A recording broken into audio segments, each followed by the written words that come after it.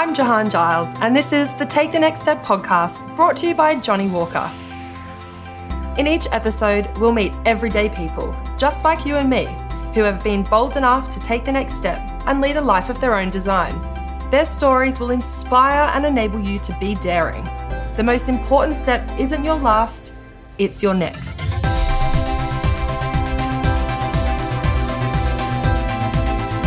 I'm so delighted to be talking to Chris Panzetta and Tash Tan, who run a busy creative technology company called S1T2. Story first, technology second. They use new tech, augmented reality and virtual reality to tell stories for brands, agencies and charities. I met Chris and Tash in a bar to have a drink and a chat about what they're up to right now, what's next for them and what their journey has been like. Hey, what can I get you? Can I please have a Johnny Walker Red Highball, please? Make that 2, please. Actually make that 3 with fresh limes. No worries. Welcome to the show, guys. I am so excited to find out more about your journey and S1T2. I love how varied your work is, but let's get back to the beginning. How did you guys meet? Because I hear it wasn't exactly rosy at the start. Do you want the PG version or The real version? the uncensored version? Uncensored, always. Well, Chris and I met in university, and funnily enough, before we started the company, we weren't exactly friends. So I kind of always knew him as the guy that was hanging out with his girlfriend in lectures. And I think, I don't know, you'd have to check this with him, but I think he always used to know me as a guy that carried a soccer ball around. Yeah. All right, go on, jump in. So Tash is the type of guy that when the lecture had already started, Tash would walk in kicking a soccer ball in the middle of 100 people and then proceed to kick the ball up each stair all the way to the back. I was good at soccer. So, there you go, guys. Thank you. Amazing. Yeah, Thank it looks you. great. So how we came about working together is there was a university society that focused on making films and short stories. And what happened was that there was a big vote with the current members, and Chris voted against me joining. Well, there was 8 core members, and okay, now we have to make money and things like that. And here, Tash comes with kind of 2 of his other programmer mates, and I'm like, well... And a soccer ball. And a soccer ball. Of course. And I'm like, well, we're making films. What the hell does like a designer and a programmer have to do with us? And how are we going to feed, 12 people instead of 8? So, but thankfully, I love being proved wrong, and I was definitely wrong and gladly outvoted at that point. Yeah. So, So you got outvoted. So you were accepted into the society. I was accepted by Chris into the company. Yes. Now, you both knew you wanted to get into tech and production and storytelling, but you also knew that landing a rewarding and well-paid job straight out of uni seemed like a difficult task. I mean, it is. Because I guess, let's be honest, we have to bust our balls, we have to work all the way up the so-called career ladder for years, and it's often blocked by budgets and ego. So what was it that actually inspired you to forge a business and a partnership together? Well, funny enough, I think the story of how we got to join the company and become friends is a good analogy for what we're trying to do and how we got here. So I think at the crux of it, it's all about diversity, and that's diversity of ideas, diversity of culture, and all these different things. And I think with Chris and I, when we got to know each other more, we realized we had this common ambition, but how we saw things was very different, for the better. And there was this kind of fateful day in his house, in his room, and we kind of threw it out there and said, look, we're kind of doing this as a hobby, we're kind of doing this as a passion.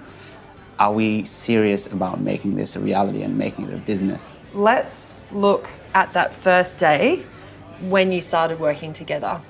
What was it like, and what was your first step? Well, I remember a thought on, I don't know if it was our first day. So we moved actually my dad had a small business, and we moved into a small corner, like a little desk of his office there. Do you sharing a desk? No. Yeah, we were pretty much sharing a desk. And I remember it's so funny, because I remember walking to the office and I was saying, I can't wait to the point. I can't wait to get to the day where I actually have something to do with my day. Like, as in, because okay, I have a business now, but there's nothing. You have no clients. What do you do? What do you do next? And now I'm like, every day, I wish I didn't have so much to do. Rewind. Let me go back to that first day where you're sort of sitting there going, okay, what do I do next? Well, I guess that's really the challenge. It's where do you start? Totally. You know? Let's say we open the new business tomorrow. It's like, what do you do first? Because there's so much to do, and it's, even in creative, the biggest challenge we always say, now we're in the position where we have briefs that are almost blank canvases. What's that first splodge of paint you put down? Beautiful. It's very tough. So what we did is that we actually decided we needed to learn from someone who knew business. And I had an uncle, fortuitously at the time, that was running a digital signage company in Malaysia. So Chris and I decided we'd go there on a scouting mission, learn business in a week. Oh, I bet that felt amazing. So naive. And so we went to Malaysia and we just sponged it all up, like tried to learn as much as we could. And I'd say we took a lot from it, but now looking back on it, there was so much more. It was just the start of this journey, really. Completely. How did you take the next step and start becoming a successful business? So how do you keep the ball rolling, essentially? There's a great domino effect that I think comes with attracting clients of certain stature or prestige. I think it allows us to go to the market and tell other people and say, look, we can do great work. It's not just we believe we can, we have proof now. And I guess what we've done really well is used milestones to springboard us to the next step. So we started with 2 of us in a small corner of an office. Now we have our own office, and there's about 20 of us. The projects we work on started locally, then we worked nationally, and now internationally. So you've obviously learned a lot in business, which we've discussed, but what are the top 5 rules you've learned in business so far that continuously help you take the next step? And I'm really curious to know how you've actually come up with these rules. Well, I guess it's no surprise to hear that the first one is that the most important rule is, a healthy and a good culture, and maintaining that. So it's always having your ears open. It's always watching, but you can do that because you prioritize. It's just about recognizing that culture is important and prioritizing that it can always be improved. Don't take it for granted, because if you get the culture right, you've created a machine almost that will create great work continually, or create great things, or achieve your mission. On the flip side, obviously from your perspective, you learn how to create the culture. But if I'm an employee looking to work for you guys, and I've got like my contract or my role, and there's always a section that has, culture, what you can expect for us.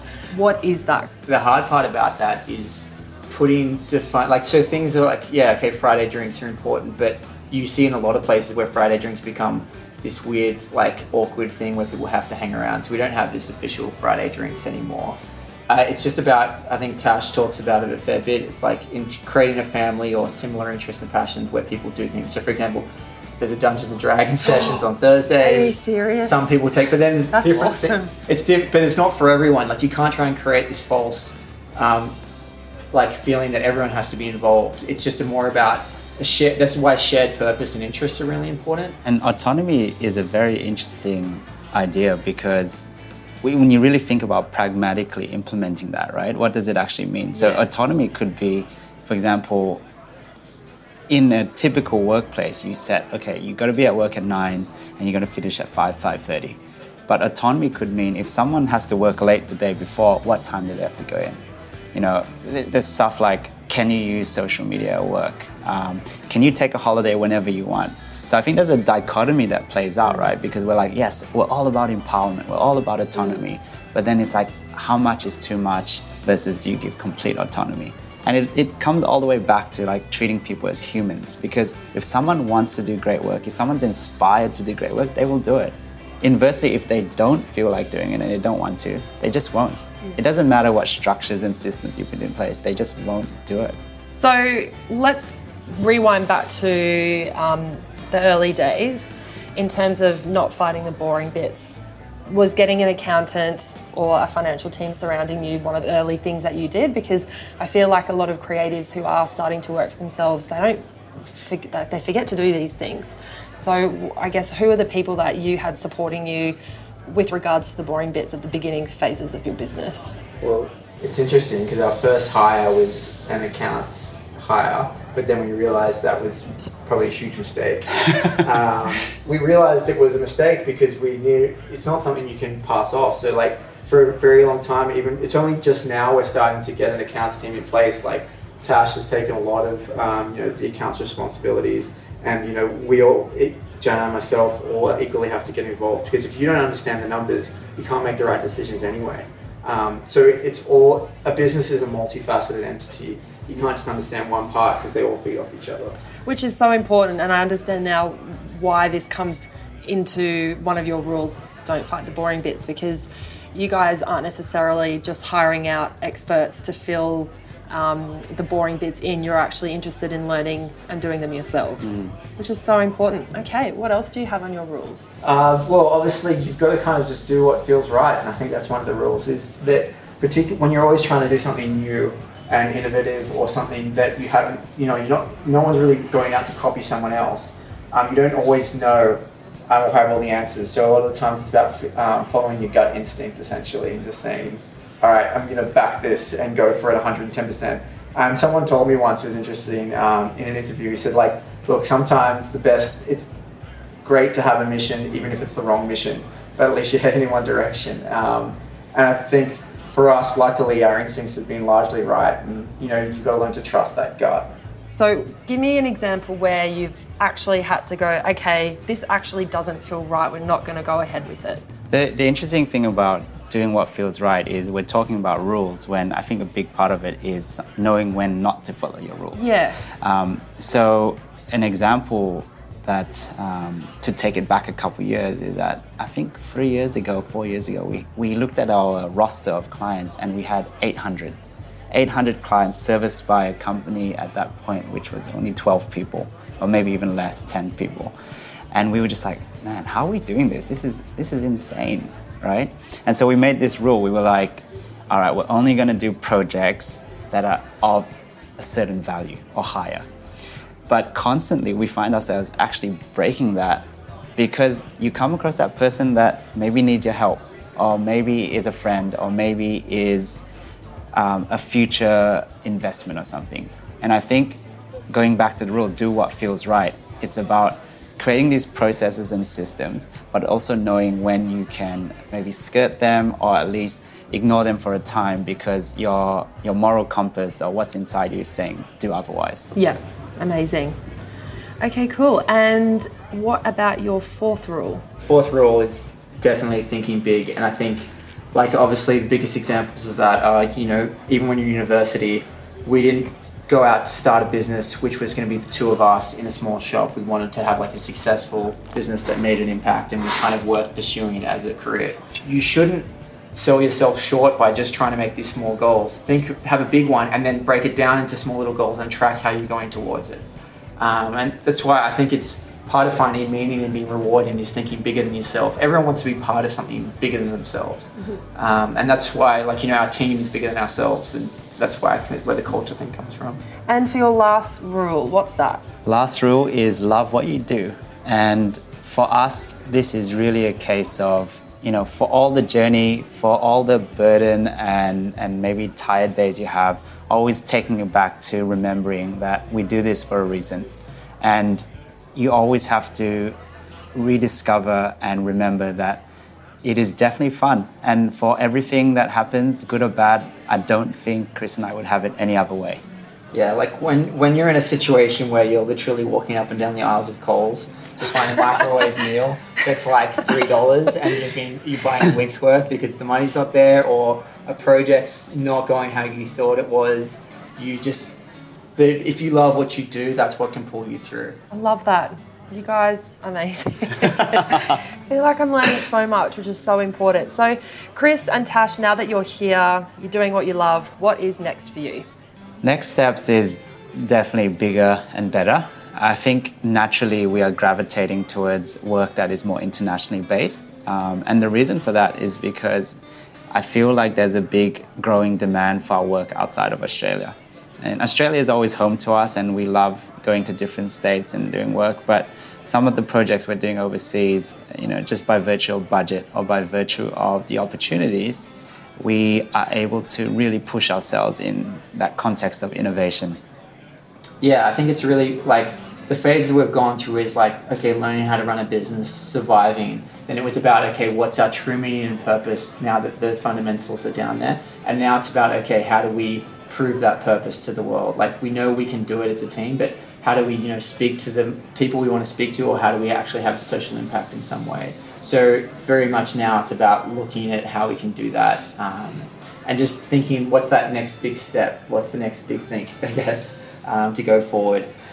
Guys, I absolutely love those tips. They are so helpful, and I'm sure a lot of listeners will start putting them into practice straight away. I know you guys have inspired me throughout the entire episode. As you can see, I've written hundreds of notes on my notebook next to me. So I have to say it was an absolute pleasure speaking with you guys today and just getting an insight into your world. It's been so inspiring and helpful. And yeah, thank you so much. Thanks, Jahan. Yeah, it's been awesome. The S1T2 guys are a great example of recognising an amazing working relationship with a friend and turning that relationship into a thriving business with a huge team and global clients. Their practical yet creative approach to business is so insightful, and I hope their tips and advice have inspired you to take the next step. Because the most important step isn't your last, it's your next. You've been listening to the Take the Next Step podcast, brought to you by Johnny Walker.